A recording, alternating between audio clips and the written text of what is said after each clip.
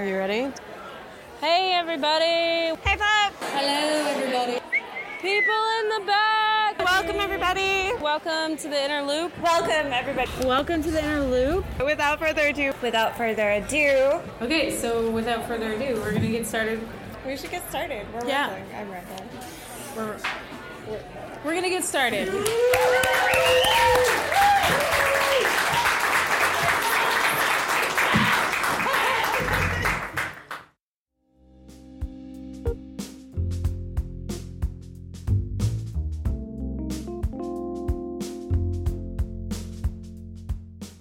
Welcome to the Inner Loop Radio. I'm Rachel Kuntz. And I'm Courtney Sexton. Thank you for joining us. If you haven't already, remember to subscribe to our podcast, leave us a review, and check out our website at theinnerlooplit.org.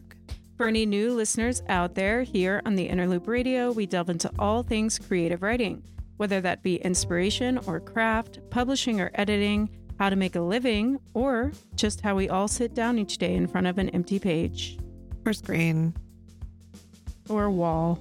Yeah, some people have those cool... Anyway. Sometimes we play clips of local writers reading their work at our monthly reading series. Other times we invite those writers, as well as other members of the literary community, to join our discussion. On today's show, we want to talk about short stories. Specifically, how do you end them? So, Courtney, I have a confession to make. Okay, I'm here for it. I've never really understood the short story ending. I mean, I think I get it as a reader. Like, you know, I take things away. Sure, yeah. But I've never gotten it as a writer. Like how to get to that point from the beginning. Like, how would you even begin to know how to end this fucking story?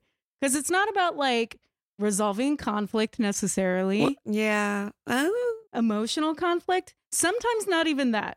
No, it's almost like you want to you want to like create conflict and then have your reader walk away with it. Yeah. It's just like, oops. Rude. Yeah. No, I love reading short stories. I think they're often really accessible in terms of not just their length, but you can contain a completeness in them that I don't know that you ever get in a longer work. You know, you're left in, I know what the heck are you saying? That's the opposite of what we were just talking about, but it's like, I guess it's this idea of like, in writing a short story, your mission is to like make someone feel something quickly. Mm-hmm. And poetry kind of has that, but it's a little more rambling. And then otherwise longer works, you have the tools of the lives of the characters that people like kind of go away with and come back to when you're reading something over like character time. driven. Yeah, I don't think that short stories aren't, but I think there's a different goal, and maybe that's...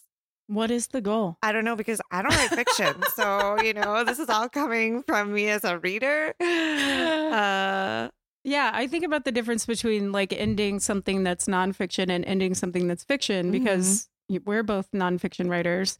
And it's, you know, when I'm writing a piece of nonfiction, a nonfiction story, if you will, I don't feel like I need to like resolve everything that's happening, but I feel like I want to leave the reader with this feeling of, yeah, you know, whatever that is. Yeah. Like, but I feel like short stories always like leave me feeling all tense like and worked up. Jazzed up. You know, like now what?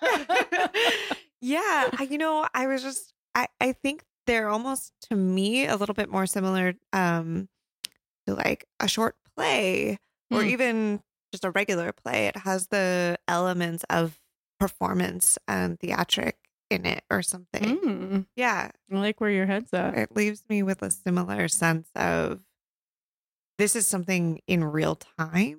I don't know. But also I feel like there are all different kinds of endings. Like short stories, you know, have a lot of like wiggle room. Like, yeah. Sometimes they feel like they resolve emotionally, but then other times, like, it feels like it's just like lingering. Mm-hmm. You know, I'm doing like weird the hand motions that's like moving off into the audience distance. can't see, but it's just like, you know. Yeah, no, I think they can resolve emotionally, but also, you know, you don't get the satisfaction of more. Yeah, what the fuck is up with that? It's kind of So it's like mean. it's that like hurts so good kind of thing, right? Like, yeah, It's true. It hurts so good. I love a short story. I love a good short. I What's do. one of your favorite? What's your favorite short story? I don't remember the Put names you on of the spot. things. I can't. The one that has always stuck in my head the most is probably just because it's Hemingway, and that's like the thing that's drilled into your head, whatever. Misogyny.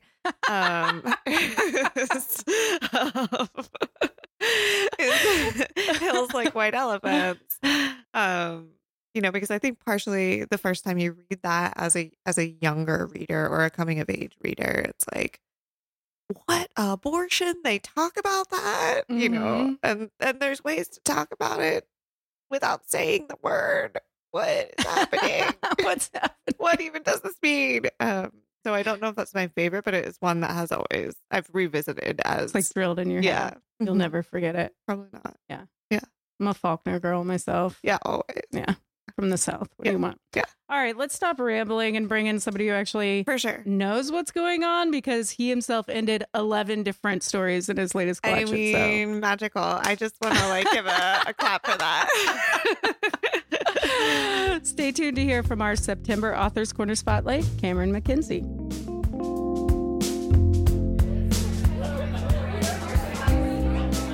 Let's gather, please. If you can gather in. Gather round for the second half. And we're going to get started. We're going to get started. We'll get started. We're officially getting started. Not teasing you this time.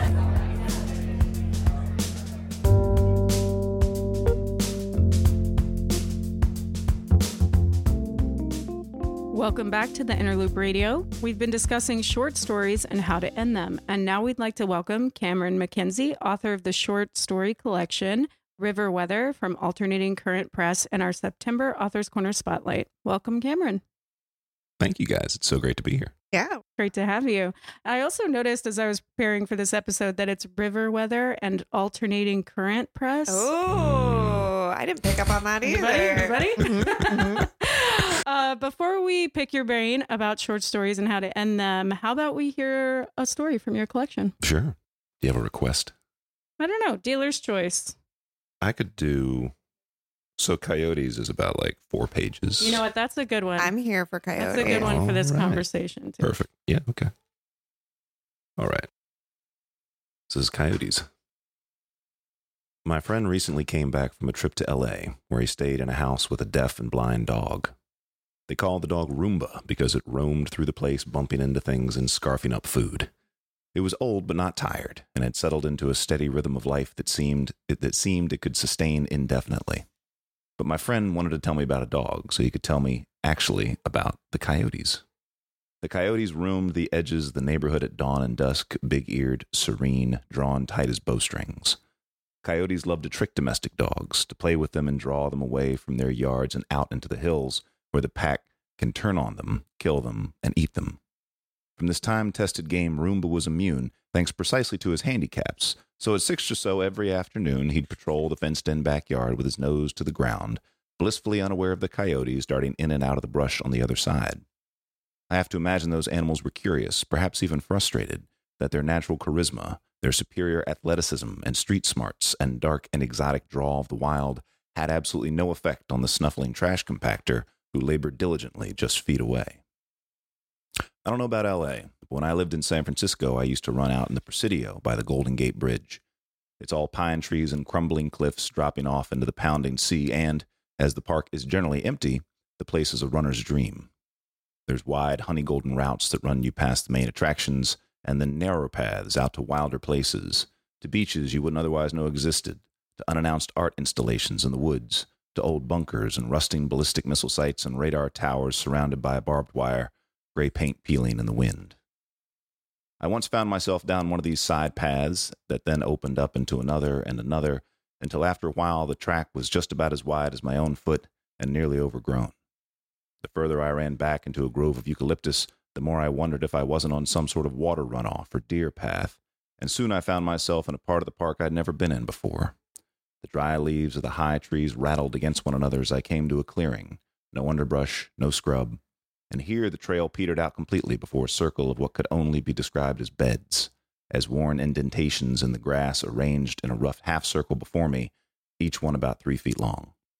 They looked like little nests, and I wanted to bend down and touch one, just brush it with my fingers. But I knew it was better to keep my feet, better to keep my hands free and my legs beneath me, just in case they should decide, against their nature, but still, just in case they should choose to come at me all at once. Coyotes come across the Golden Gate Bridge at night, lured by the smells of the city, and they're not the only ones. They've got cameras on the thing, so they can tell. You got possums and raccoons and skunks and deer and snakes, but it's not at all unusual for mountain lions to pop over at night for a dumpster dive, nap in the park for the daylight hours, then head back over after the sun goes down. Roomba's limitations saved his life on a regular basis, but the local coyotes weren't so easily dissuaded.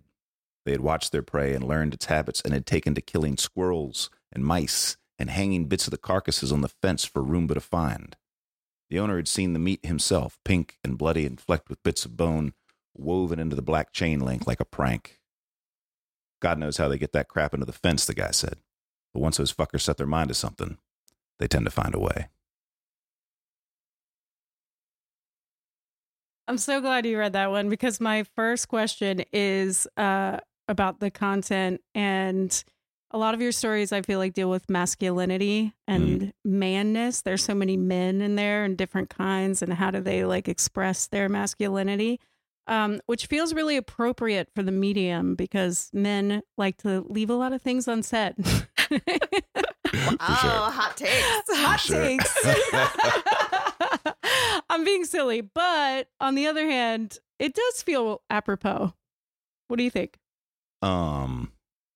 You mean the like discussions of masculinity within the short story? I'm just kidding. No, I'm just interested in like how you decided to, because we're talking about endings and how you decide how to end a story. Yeah. And what are you trying to convey and what are you trying to get across? So I'm curious about your choice, first of all, for this medium at all, for the things that are contained in these stories. Endings are, and hearing you guys sort of talk about it, or there are several ways to end a story, let's say. I'm reminded a lot of, if you've ever read like early Borges, like his first several stories, and the stories will be about like like a Chinese pirate in the 1200s, and the story reads like an encyclopedia article, and it ends, and he wrote several of these, and they all end with something like, and then she died of stomach cancer at the age of 47. And that's how the story and I remember reading those. I'm like, you can do that? You could. I always feel that way reading Borges. I'm like, I didn't know you could do that. For instance, so for this one, I sort of knew before going into the story what I wanted to happen. I did hear that story about a Roomba. First of all, I love that story because it reminds me of my dog, who's blind and really like chill and just kind of just wanders around bumping into things a little bit. Go ahead. When I read that story and there's always somebody sort of chuckling, I'm like, they got one of these. Yeah. So like I knew I wanted to start with that because my friend did tell me about these coyotes and how they were messing with the carcasses. And it reminded me, having lived out in San Francisco for a long time, I had a lot of sort of coyote experiences. I remember once I was driving out, because I used to have to get out of there super early to beat the traffic. I'm driving out, it's like 6:30. The sun's on the water. It's absolutely gorgeous. And then coming up the road was a coyote with what looked like a cat in its mouth. Yeah, probably. And it was just sort of like, trotting up the road. And then he saw me coming down in the car and he's like, huh. And he walked over and he jumped on the sidewalk. And just trotted past me with the cat in his mouth on the sidewalk. I'm like, that guy, he had a good night. And he's just trying to get home. Little breakfast Sammy on the way. Yeah, for sure. And other creepy coyote things would be, if you've ever heard them howl, they would chase one another outside our windows, and it sounded like women screaming. And it was very surreal, especially with, the storms that would come through, and that's the wind, and it's all dark, and then women are screaming outside. So what the hell is that? It's coyotes. So I knew I wanted something like that in the middle. Start with the dog, the middle. I didn't know what the middle was going to be. I just sort of like, well, let's just start writing and see where it goes. But then I knew I was going to come back to, that Roomba crazy and- fucked up image of like Yes. Flash hanging off of a Sure. chain link fence. That was pretty visceral. Yes. But You're like, I knew I was coming to that. I don't think I knew the guy was going to say that, right. But once he said it, I was like, well, that's the end. So I can't get a better line than that, Mm. I have so many feels about this story, mostly because I studied canids of all kinds. I knew you were gonna love this story. I know it's like there's so much factor You're there, and always I'm not gonna even win going to with start. Courtney if you do a dog story. Just everybody listening, keep it in mind. But no, a couple of things. The ending line, I think, Rach, speaks to your first question of like this masculine presence, right? Because it's as you read it, the guy I pictured wasn't your friend. It was some like kind of like, Midwestern farmer hiking his dungarees up, like looking at the fence saying, yep, sure, yep, they're tricky motherfuckers, Yeah. But so you gave us some resolution there. Like the scene ended, like I felt that it was whole, Mhm. but we don't know what happened. Like I don't know what happened to Roomba. Did he get eaten? Did they lure him away? Like there was still these lingering questions, and maybe just speak to the dichotomy of that. Yeah, a lot of people have asked me after reading this collection. They're like, "Well, so then what happened?" I'm like, I don't know. That's not the point. Yeah, I didn't write it. It's like if you're looking at a sculpture and you're like, "Well, why isn't his arm over there?" Because it's not over there. The arm is there. What's the sculpture going to do next? It's not going to do anything. It's look at it. You know what I'm saying? Yeah. But I think it's nice to get those questions because although they're really, the people that ask those questions are really involved in the characters I've created, yeah. and they really believe them to be real and want to know what they do next. One of the stories, Swiss Seat, in which the story ends with a boy having a seizure, on the forest floor, and a lot of people are like, "Oh, so what happened to the boy?" And like, I'm not sure. As I was writing it, I was like, okay, he's dead. And then I was like, no, he gets up. And I'm like, no, he's dead. And I wrote a version of the ending in which, because it's, for those not familiar with the story, it's the three boys screwing around in the woods and one of them gets really hurt. And the story ends with that boy having a seizure. I wrote a version where the two boys are arguing with one another and they turn back to their friend who's fallen down and he's not there. In which case, I guess he got up. But that felt that took the image too much away from the boy, which is a really sort of galvanizing image, and put it on this argument they were having at the end of the story.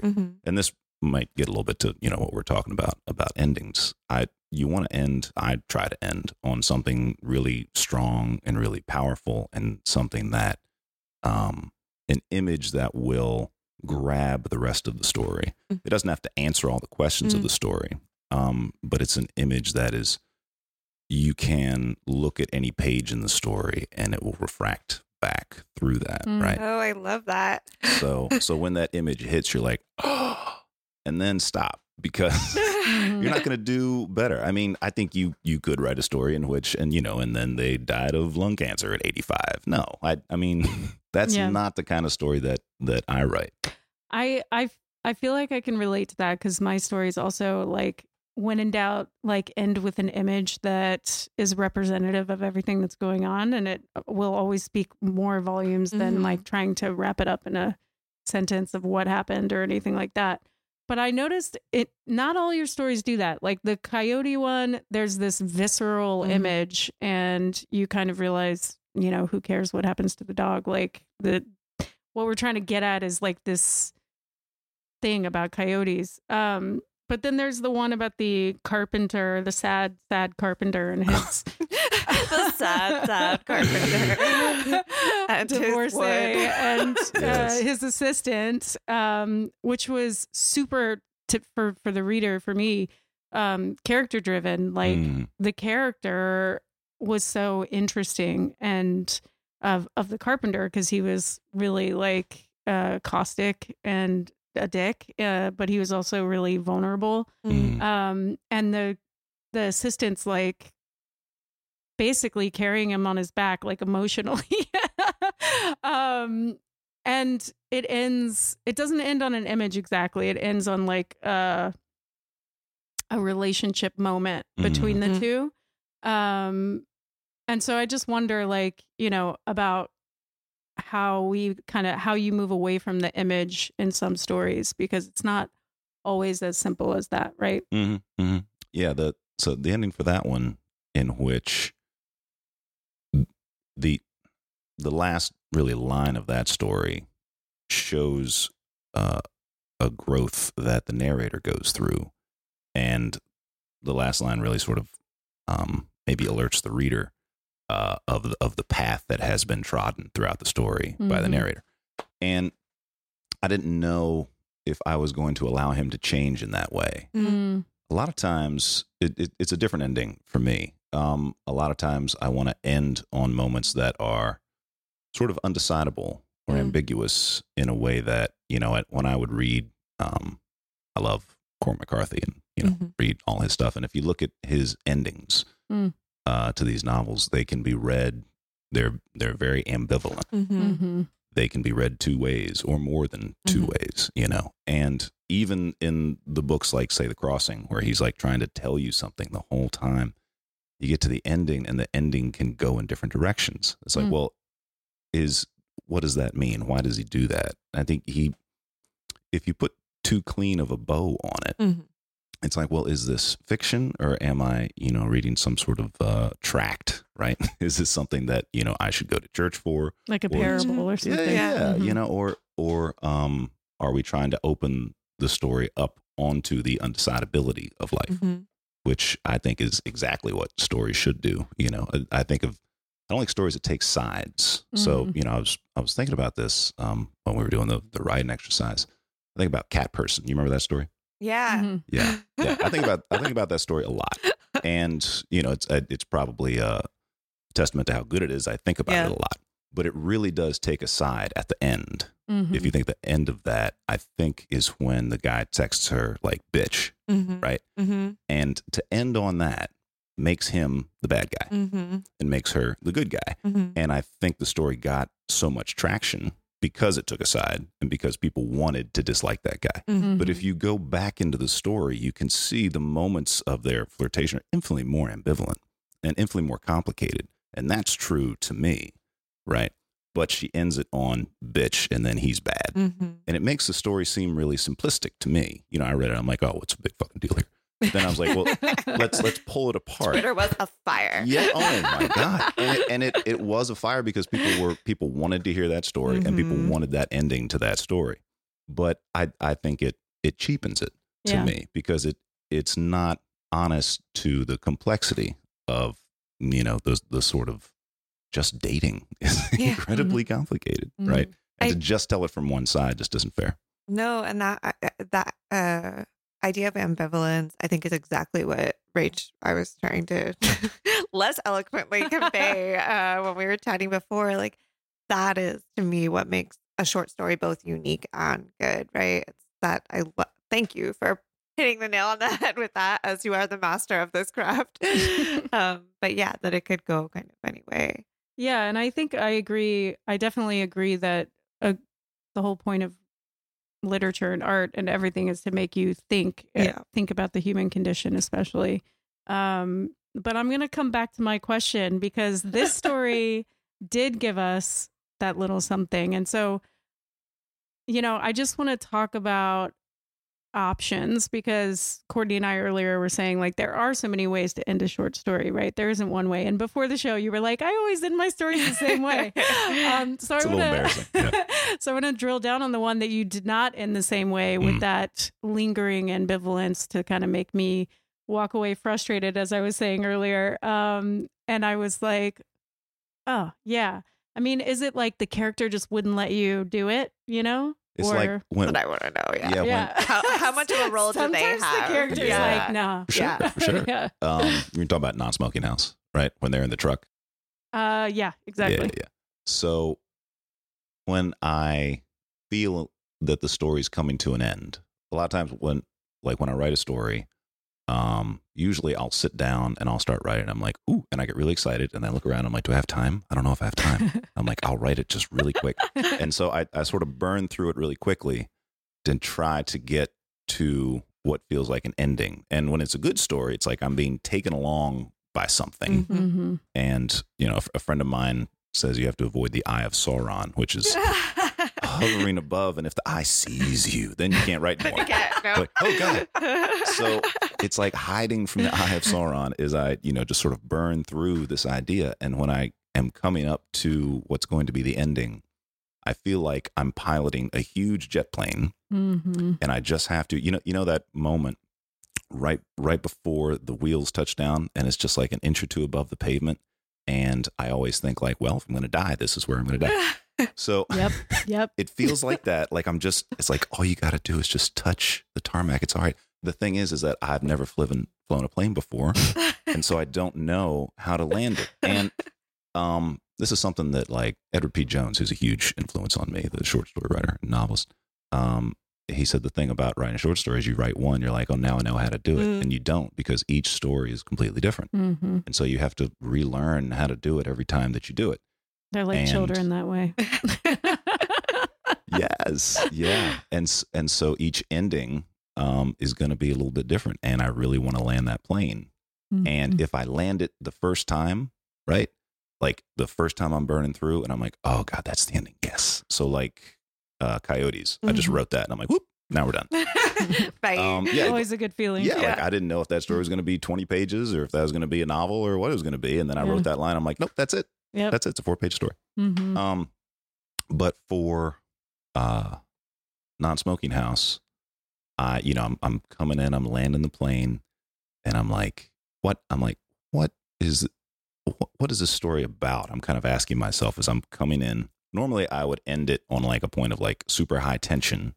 In fact, people arguing. There's a point where you have to turn the page for the last paragraph. And I actually thought that was the end, and then I turned it, and I was like, "Ooh, there's more." Yeah, you know the way the book is printed, you know, some of the stories just end at the bottom of the right hand page. Exactly. And then so I thought it was wait, the story's over. Yeah. So yeah, I've gotten that question a couple times, but yeah. I'm looking at it now, 57 to 58. I see what you're saying. So I think I really wanted. It was something that the characters were sort of leading me to. You know, if I was sort of like, you know, third person, omniscient, I'm moving pieces on a board kind of thing, I probably would have ended it later. But kind of like you're saying, the characters in this story in particular, just their personalities dominate the story. Mm-hmm. And as I was sort of reworking it, more of the dynamic between them came out. Mm-hmm. And the notion of the narrator who is infinitely emotionally aware, or more aware, let's say, than the other character. And I'm like, okay, well, this guy he's in control in a way, you know, even though the other guy is just berating him through the entire story. Mm-hmm. You know, this guy knows more. And there has to be, one of the things about that story, I guess, is that you have a narrator who is sort of bereft, right? He has nothing at the beginning and he needs everything from this other guy. The other guy lives a life and in a world that is terrifying and abhorrent, I think, to a lot of people. Mm-hmm. But the narrator has no other option. And during the course of the story, he chooses to live in this other world and to behave in this other way and to think these other things because he has no other alternative, right? It's either you do this or you're broke and you have no other options. So once I realized that the narrator could have more control than the other character, I'm like, all right, is it possible to turn it at the end in which he fully converts to this world instead of, because he's resistant to it. He's resistant. And a lot of the story is him being like, man, this is really fucked up. I wish I didn't have to do this. But you come to a point where it's like, it's fucked up and it's the only game in town. This is what I do now. So let's fucking play it, right? Yeah. Let's play this game as hard as we can because there's nothing else to do. And I think, and a lot of the stories in the book sort of touch on this and in terms of like masculinity as well, growing up as a boy to a man, you have to deal with. Is that how that works? I think so. You have to deal. Sometimes it doesn't. Sometimes, you're right. You're right. I would say most times it might not. But you have to deal with this sort of masculinity that you want to aspire to, but you're not sure what it is. So you look around mentors, you see people that are performing it and things like this. And you're like, is that the way to do it? Is that the way to do it? Is that the way to do it? And I mean, certainly in my experience, the mentors I looked around, I'm like, I don't want to do it that way. Mm-hmm. I don't understand that. Why are we doing it like this? Why do you say that? Why do you act this way? But after a while, it's like, well, how else do you do it? Mm-hmm. I don't have any other models, right? So we'll do it like this. Mm-hmm. And I think, a lot of males fall into that, right? And they look around 20 years later, like, how the hell did I get here? And the reason is you're sort of there's an absence of options. And the old models hold sway, and then you become one of those models. I think what's so special about this collection, though, is that so many different versions of that masculinity are presented that you kind of do get a sense of that inarticulable essence of what it is. Oh, good.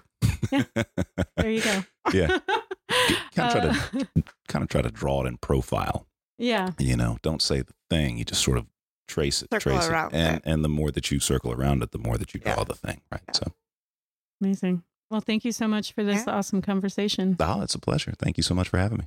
You can find out more about Cameron, read more interviews and articles, and buy his story collection, River Weather, on our website, theinnerlooplit.org/authors corner. But we can't let Cameron go just yet. I also wanted to know if you're around the DC area, you can buy it in person at the Potter's House. You can. But up next, we do a different kind of writing exercise where we attempt to finish each other. Sandwiches. No, why would I say sandwiches? Well, that's how I was going to say sandwiches, but stay tuned.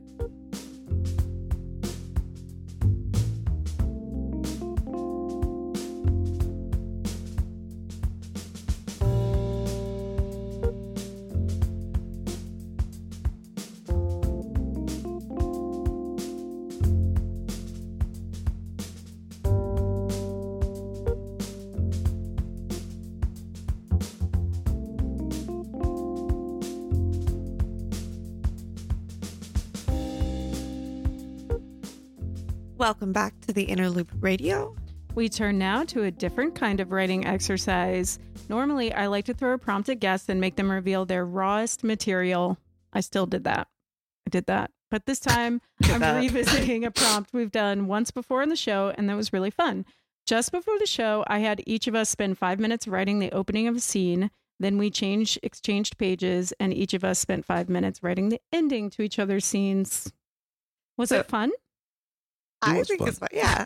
I enjoy it. The problem is when I start writing, so Cameron, I apologize because I know you got mine.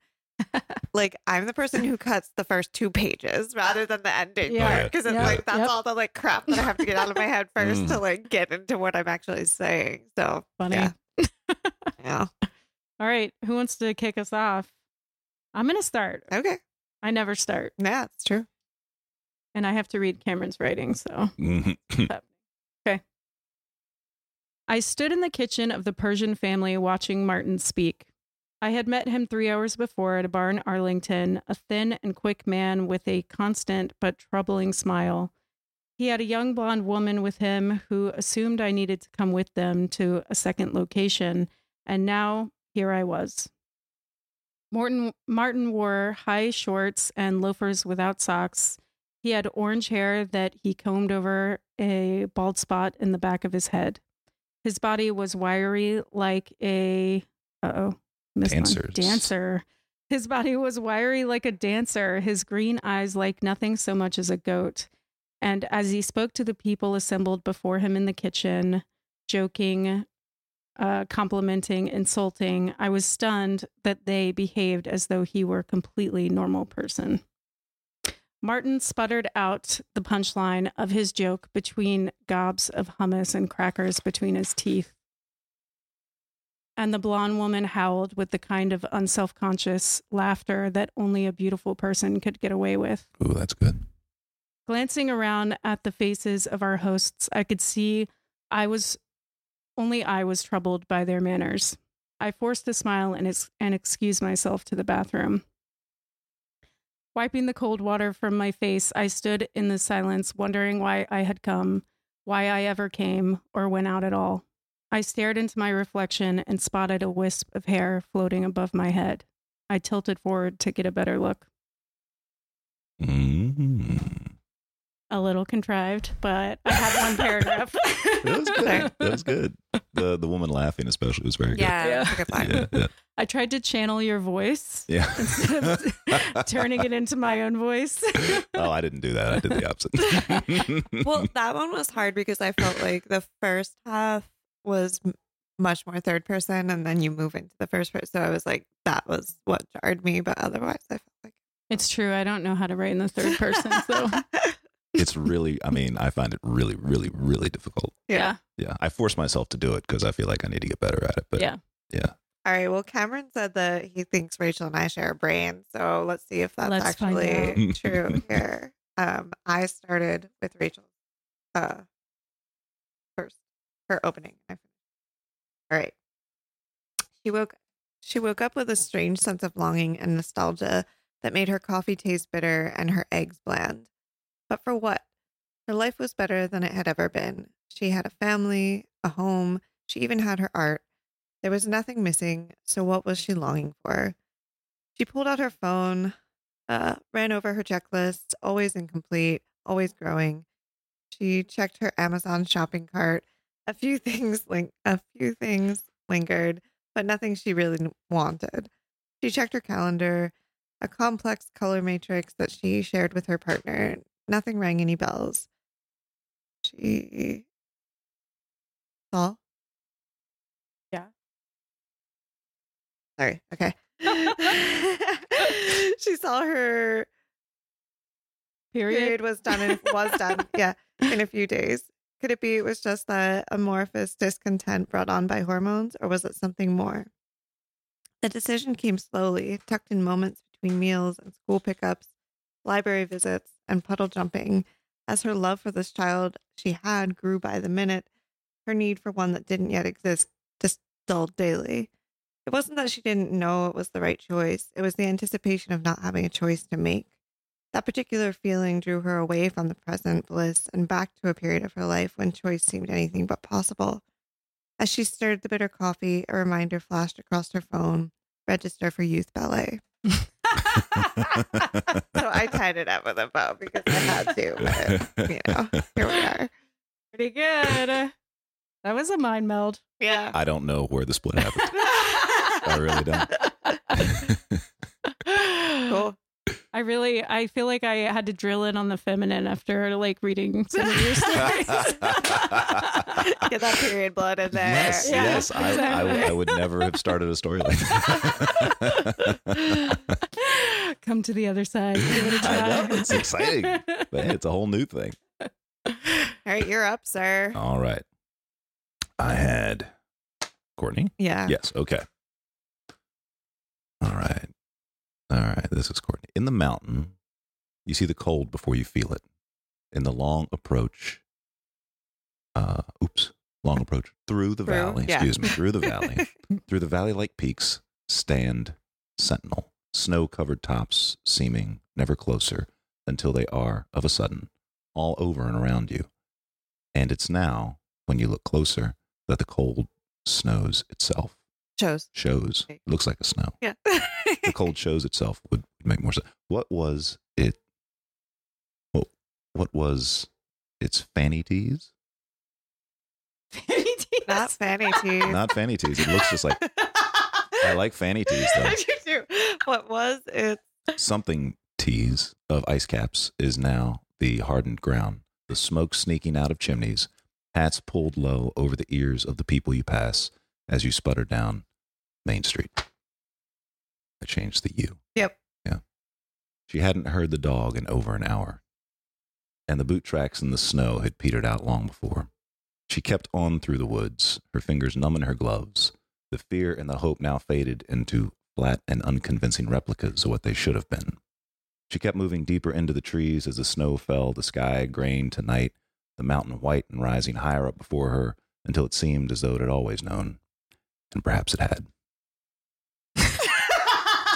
If that ain't Snows of Kilimanjaro, then I don't know what to tell you. There we go. First of all, I love hearing you read Courtney's words because every show I'm like, Courtney has such a voice. It's such a voice. Sure, right. But then hearing you read it, it's like you like managed to turn it into your voice just by changing the way you read it. I was wondering how you were going to take that. I was like, this is because it felt like very standard me, but then I was like, but then he read it with like Yeah. all the Cameron pauses. yeah.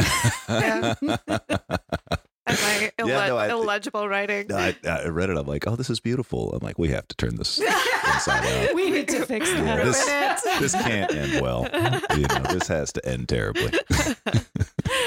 Amazing. Oh, Cameron, thank you so much for being on the show with Yeah. Oh, us. this was great. It was so much fun. Well, that's our show. Sorry. Yes, it is. Courtney's with us. I am. Some days. We'll be back sometime. Sometimes. After some time. But did you know that the Inner Loop has lots of programming for writers in the DC area? Courtney always does this thing where she puts her fist on her hip. Did you know? Did you know? The more you know. So much. We do readings, retreats, workshops, a summer residency, and more. You read all about it. She's doing it again. Extra. Visit us at theinnerlooplit.org, where you can also donate to support us and local literature. Follow us on Facebook, Instagram, and Twitter at theinnerlooplit.